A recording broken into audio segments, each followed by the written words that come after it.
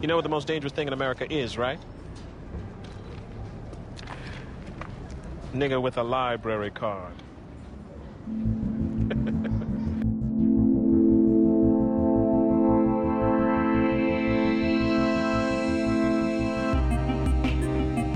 This is the Most Dangerous Thing in America podcast, a show in which we read books by black authors and they're talked about by a black author, and you can listen if you are black or not black. That is okay.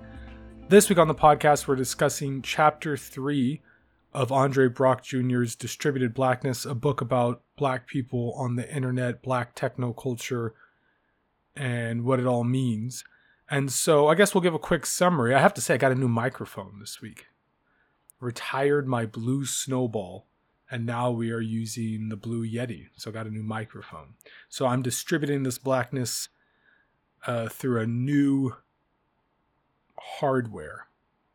Okay, so anyway, a quick summary of Andre Brock Jr.'s work. So his basic premise is that blackness is a thing that helps navigate this racialized America, and it's an informational identity, and it can be transmitted through a number of ways.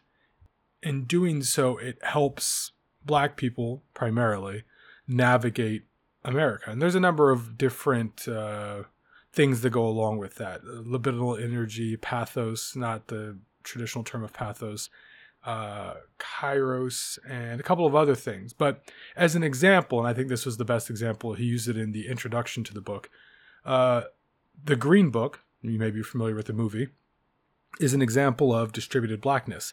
The highways of America were a network.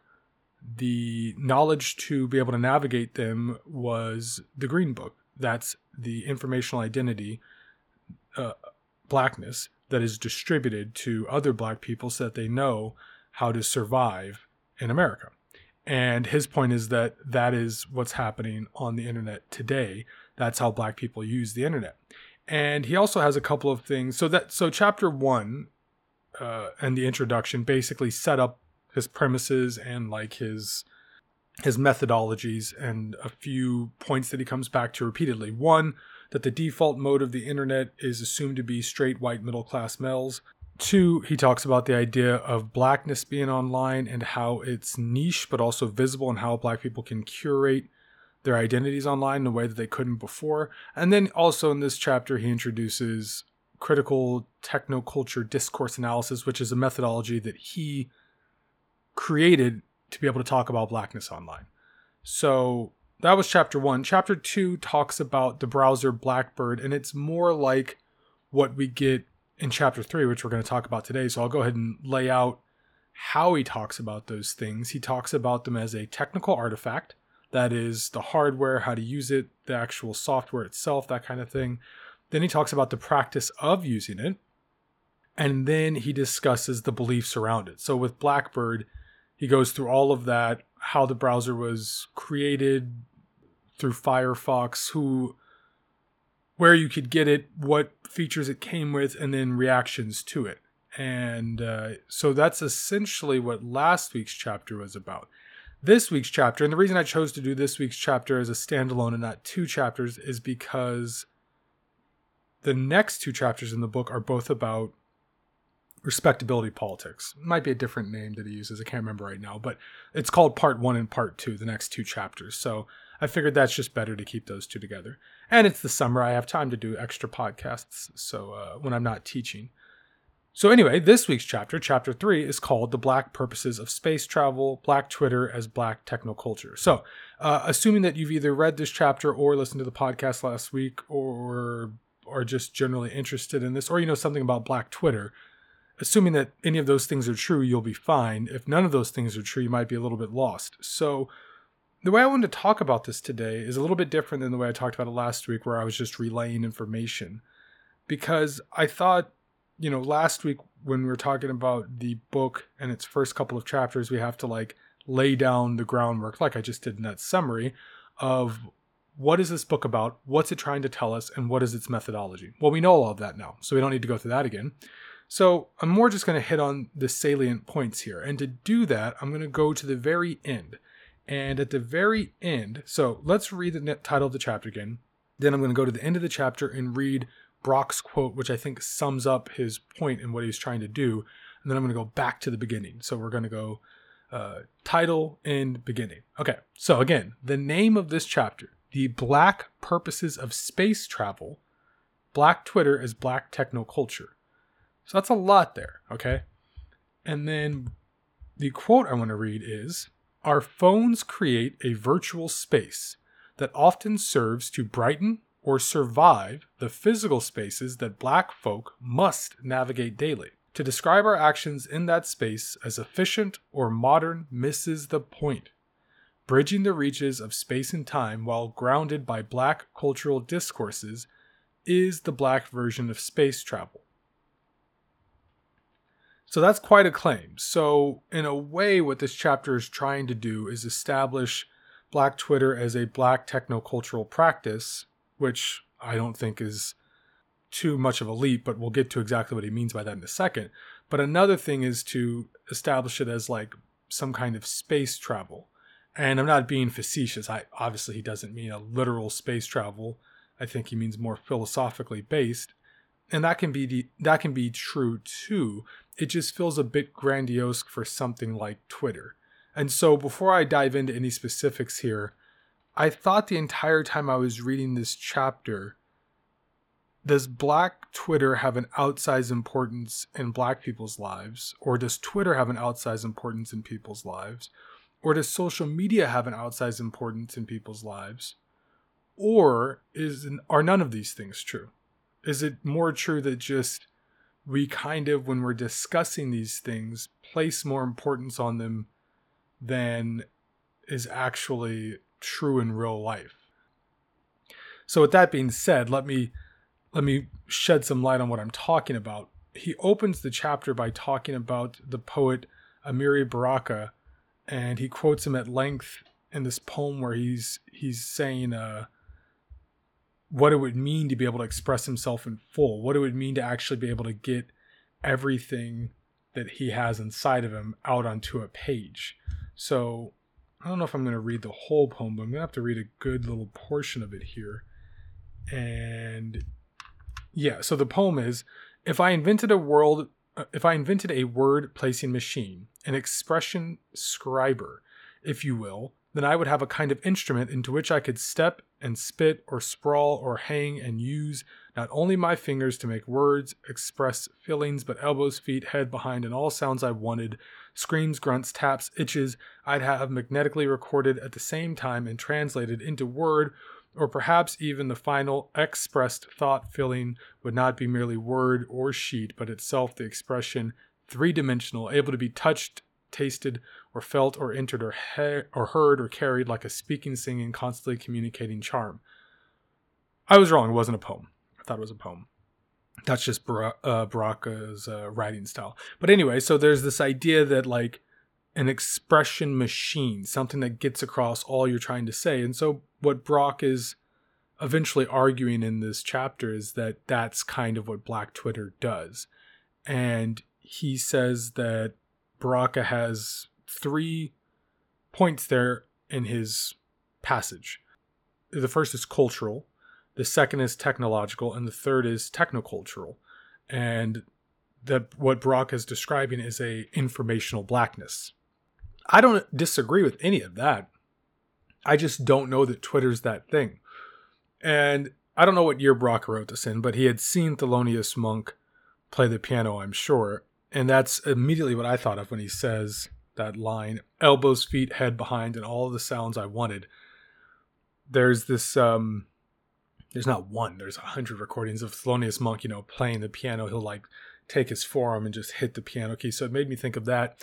It also made me think of DJ Kool Herc, who, ever since reading that book and thinking about it more and more, who took technology and fiddled with it until he can make those machines express themselves in a way that, made sense to him. So I thought that was interesting. So I mainly thought of music, but what if we had a way, what if you can't play music? What are you supposed to do?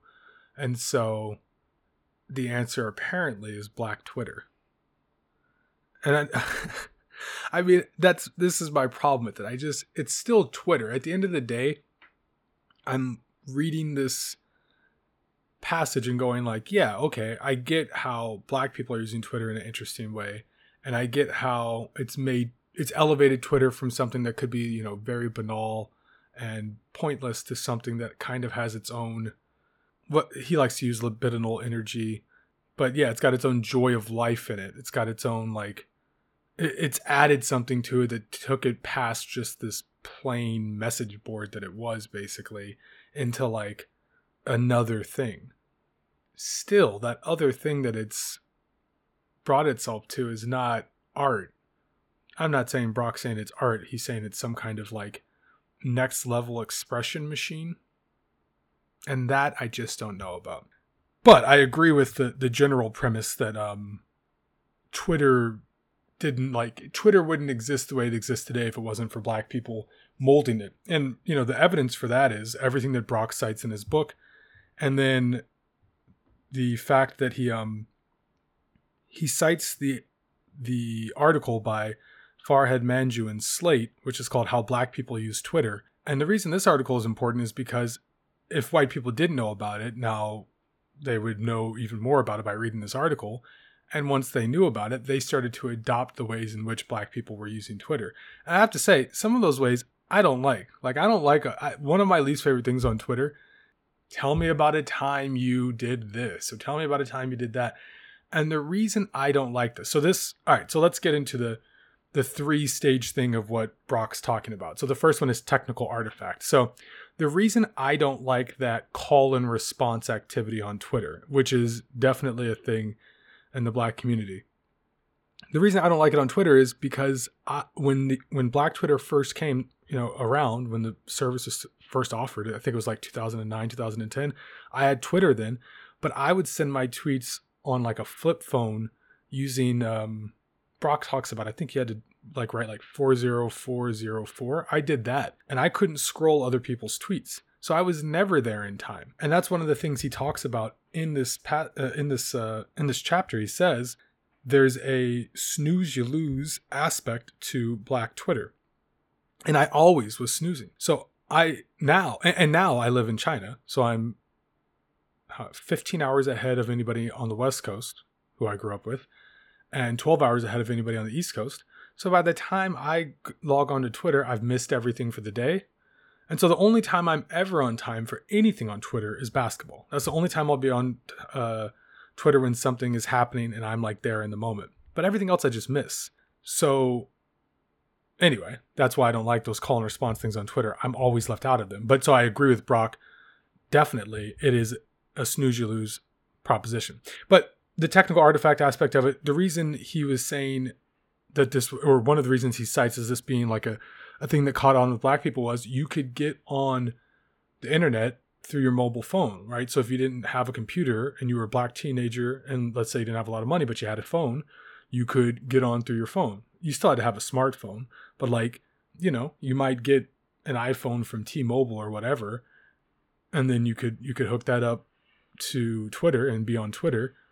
Whereas if you got a computer, you'll be doing 100 other things. But like if you're just on Twitter on your phone, you know, that's probably like why Weibo is so popular here, because so many people in China, when the internet first exploded here, the thing you could afford was a mobile device. So you get a mobile device, you get on Weibo, and you can just use that. But so anyway, okay. So I'm kind of salty because I was too poor even for the iPhone. I don't even know what I had. Like when I first graduated high school, I had good phones because I worked at T-Mobile. But then when I went and transferred to university, that all changed because I just didn't have all of the expenses went to university and maybe a few parties here or there. But I didn't have the money for the nice phone, so I wasn't on Twitter like that.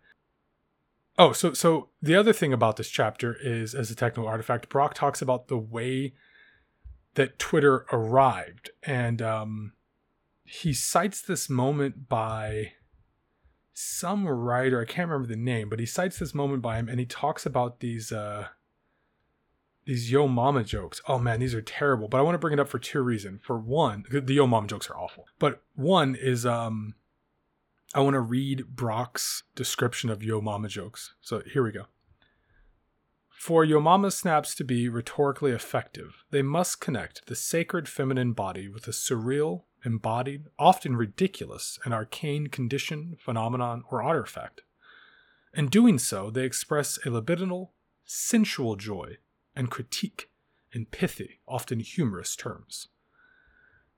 I know that he finished writing that and probably sent the sentence to somebody and was like, I'm talking about your mama jokes, and then just laughed.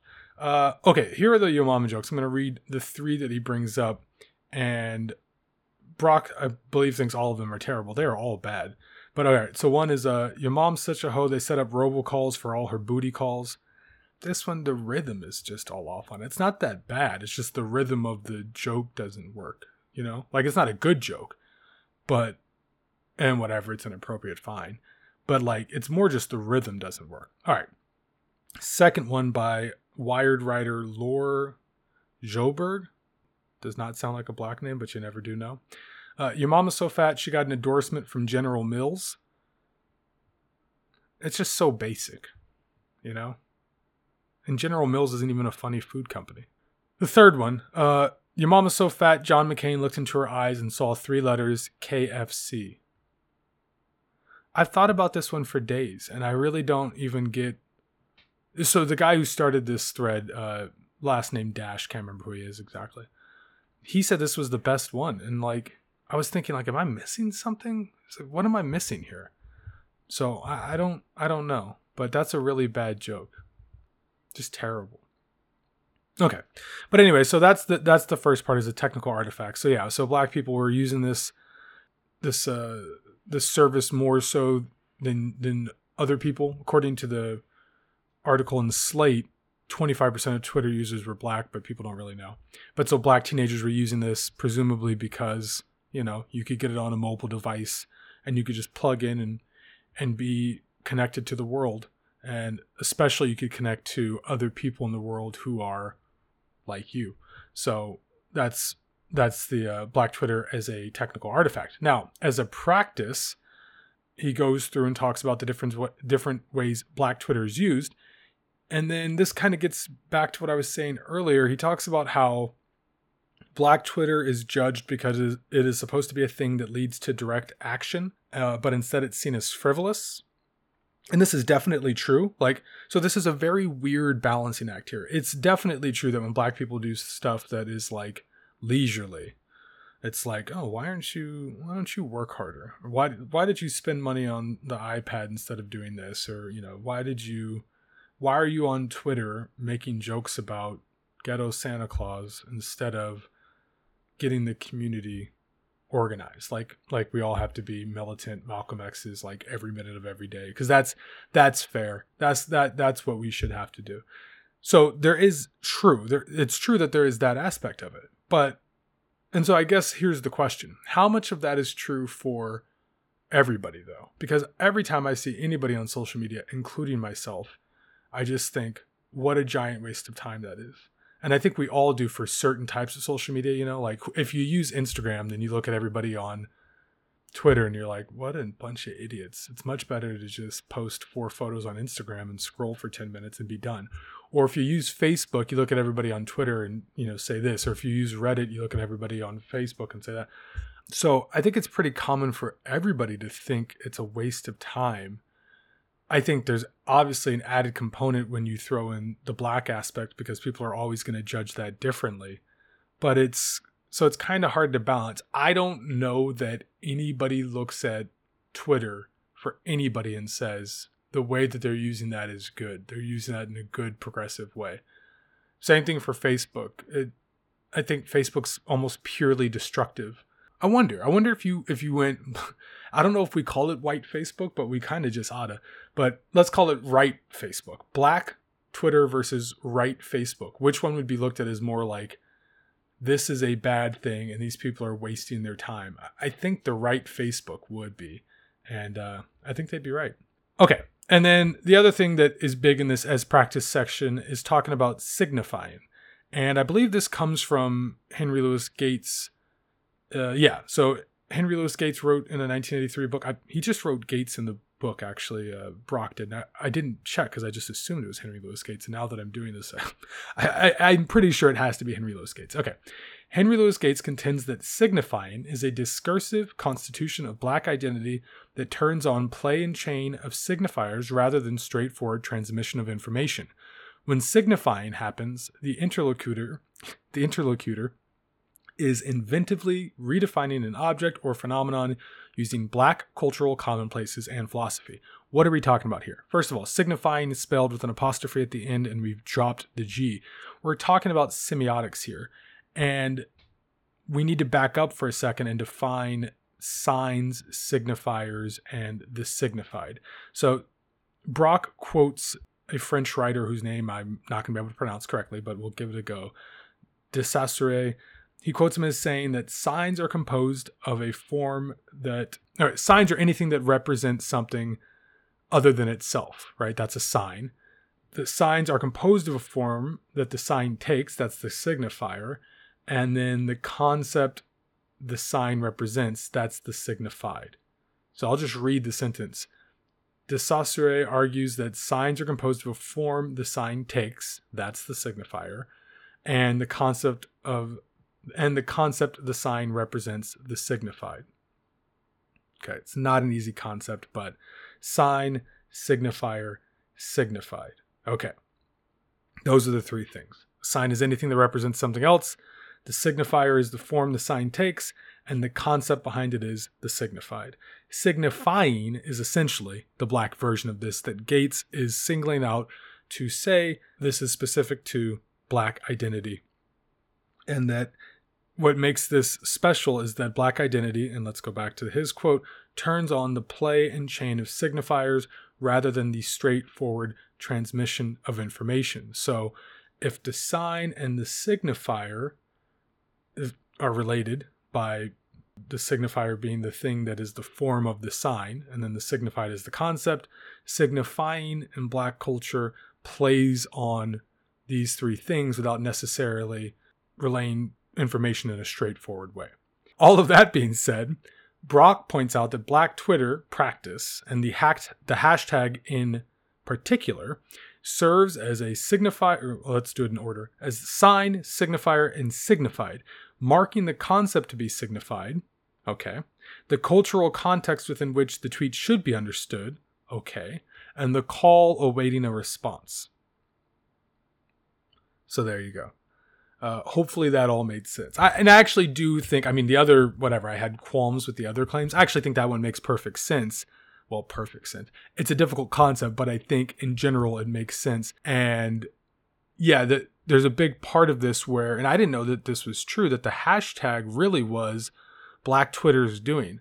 It was always there, but before it was used for like in the Slate article he mentions, like it was used for live events or whatever. Like the thing I still use hashtags for, like I'm watching the Warriors versus Celtics finals. It was Black folks who were using it for like things you hear at your uncle's house, or what was the one in the book? It was words you know that are gonna get you in trouble or something like that. Something like that. These things, which are, basically like setups, and then people come through with like the punchlines, or as Brock says, the call, and then you got to come with the comeback. And for one, you definitely have to be available on Twitter to do these things. Like if you show up 10 hours later, like I always do, no one's going to care about your funny little joke. It just doesn't work. So yeah, but anyway, I didn't realize that Black Twitter was the reason why those things got going. Like in the Slate article, it says that the top trending topics were always live events. And then the only thing besides that would be trending would be a topic that was started by a Black Twitter user and then blown up on Black Twitter. Now, when you go to Twitter, you see things all the time that are like non-Black Twitter hashtags, but they're clearly that style. And I always wondered where those things came from. And I didn't know that it got started by Black Twitter because, as Brock points out throughout the book, not everybody who's Black and was on Twitter was using Twitter in this way. Like I wasn't. The article in Slate quotes a couple people who write for The Root, and one of the guys who started Black Planet, he wasn't using it that way. He started Black Planet and he wasn't using Black Twitter that way. So, I was baffled by those. But in the last couple of years, I've got on and seen things through like different black people I follow. Granted, hours later, but I've seen things like that. You remember last year when that lady didn't wash the legs? It came out that she didn't wash the legs and everybody was all over. I was like, oh, okay. And stuff like that. So I've seen things like that. But in general, I didn't know that the hashtag got really big because of Black Twitter, and big in a way that was different than how it was originally either intended or basically used. So that was interesting. I just thought that was interesting in general. I really did not know that. And the craziest thing is I really have been on Twitter this entire time. I think I've been on since 2010 or maybe '09. I use it daily. I never do any of that call and response stuff. But this goes back to me like basically never writing on message boards. If it's not about basketball, I usually don't talk about it on Twitter. All right, so the last section of this, and then we're going to be done for this week, was as a set of beliefs. And so we kind of already covered this. We covered Brock's conclusion at the end that this is some version of space travel. I think he means that in non-grandiose terms. He doesn't obviously mean space travel, but he means this way of exploring temporality while using a black cultural discourse and navigating through racialized America. It's an interesting concept. It's just too grandiose for me to get there with something like Twitter. Because at the end of the day, Twitter just doesn't matter. And I feel like any other version of those things that would allow you to explore space and time would matter. Like, if the other things disappeared that we could possibly come up with as examples of things that have done that, like different forms of music or different forms of informational blackness, like the Green Book. If those things disappeared, you'd go, yeah, that was bad. We miss those things. We wish those things were still here. I don't know if that's true for Twitter, even Black Twitter, but I wasn't a person who was involved in it. So, maybe I'm looking at it with an outsider's perspective that can't possibly appreciate it in the right way. The last two things I want to say about this set of beliefs, there's two things. One is a phraseology that he used on page 119, and I just like this phraseology. I've been using it ever since college. And me and my friend used to talk about it all the time with the movies of Pedro Almodovar, or Almodovar, I usually say it wrong, how he would have characters in movies who just happen to be gay. And it was cool because, you want more gay characters, but it doesn't mean that you can't have a gay character who's crazy, or a gay character who's a serial killer, or a gay character who's boring, or just a gay character who's gay and yeah, they're gay. Is that the first? Do they walk into the scene with it stamped on their forehead? No. Oh, okay. So that's tougher to do with black people because you always walk in everywhere with blackness stamped on your forehead. Well, I should say with black stamped on your forehead, not necessarily blackness, because there's intentionality with blackness, as Brock points out. But so he's talking about people writing about Black Twitter, and he's talking about these couple of reporters, Hilton, Jamel Bowie. They worked for Post-Burgee. Okay, so I'm just going to read the quote. Post-Burgee's genealogy is important for this inquiry, as it was one of the few bastions during the rise of Web 2.0 of experienced, tech-savvy, culturally competent journalists who happen to be black. And I love this because what this implies is you can hire black people to have a different cultural perspective, and they'll have it because they're black, and you don't have to just give them nothing but things to cover except what some other black person did. Like when Will Smith and Chris Rock and that whole thing happened, I read my man from the New Yorker, Hilton, I forget his name at this moment, and he wrote about that moment. And when other black happenings happen, I read Wesley Morris, but also Wesley Morris and Hilton Owls, I can't remember his name right now. They write about other things as well. They write about everything. And just having journalists that happen to be black is a really good thing. Of course, they'll comment on race when they want to or need to or feel the need to, but also can write about anything and have a different perspective, a culturally informed perspective that is valuable to mainstream America, black America, white America, everybody. So I just really like that phraseology. So that's the second to last thing. And the very last thing was going back to the hashtag. So the hashtag made Black Twitter mainstream.